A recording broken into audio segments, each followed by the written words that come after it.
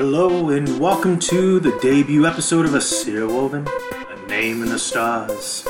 You were telling about your adventure, but I don't think you really got into what your character looks like. What? Right. I'm a dwarf. All these stairs. These never-ending stairs. You get to the top of this tower, and there is these, they call them griffins. Ever seen a griffin? I've ridden griffins among the stars.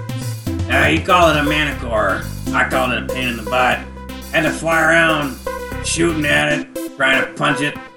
I actually ordered the griffin and it let me down. I spent the rest of the battle, really just sitting on my tush. How do you expect to soar in this world if you just want to cling to the ground? Oh, you're good.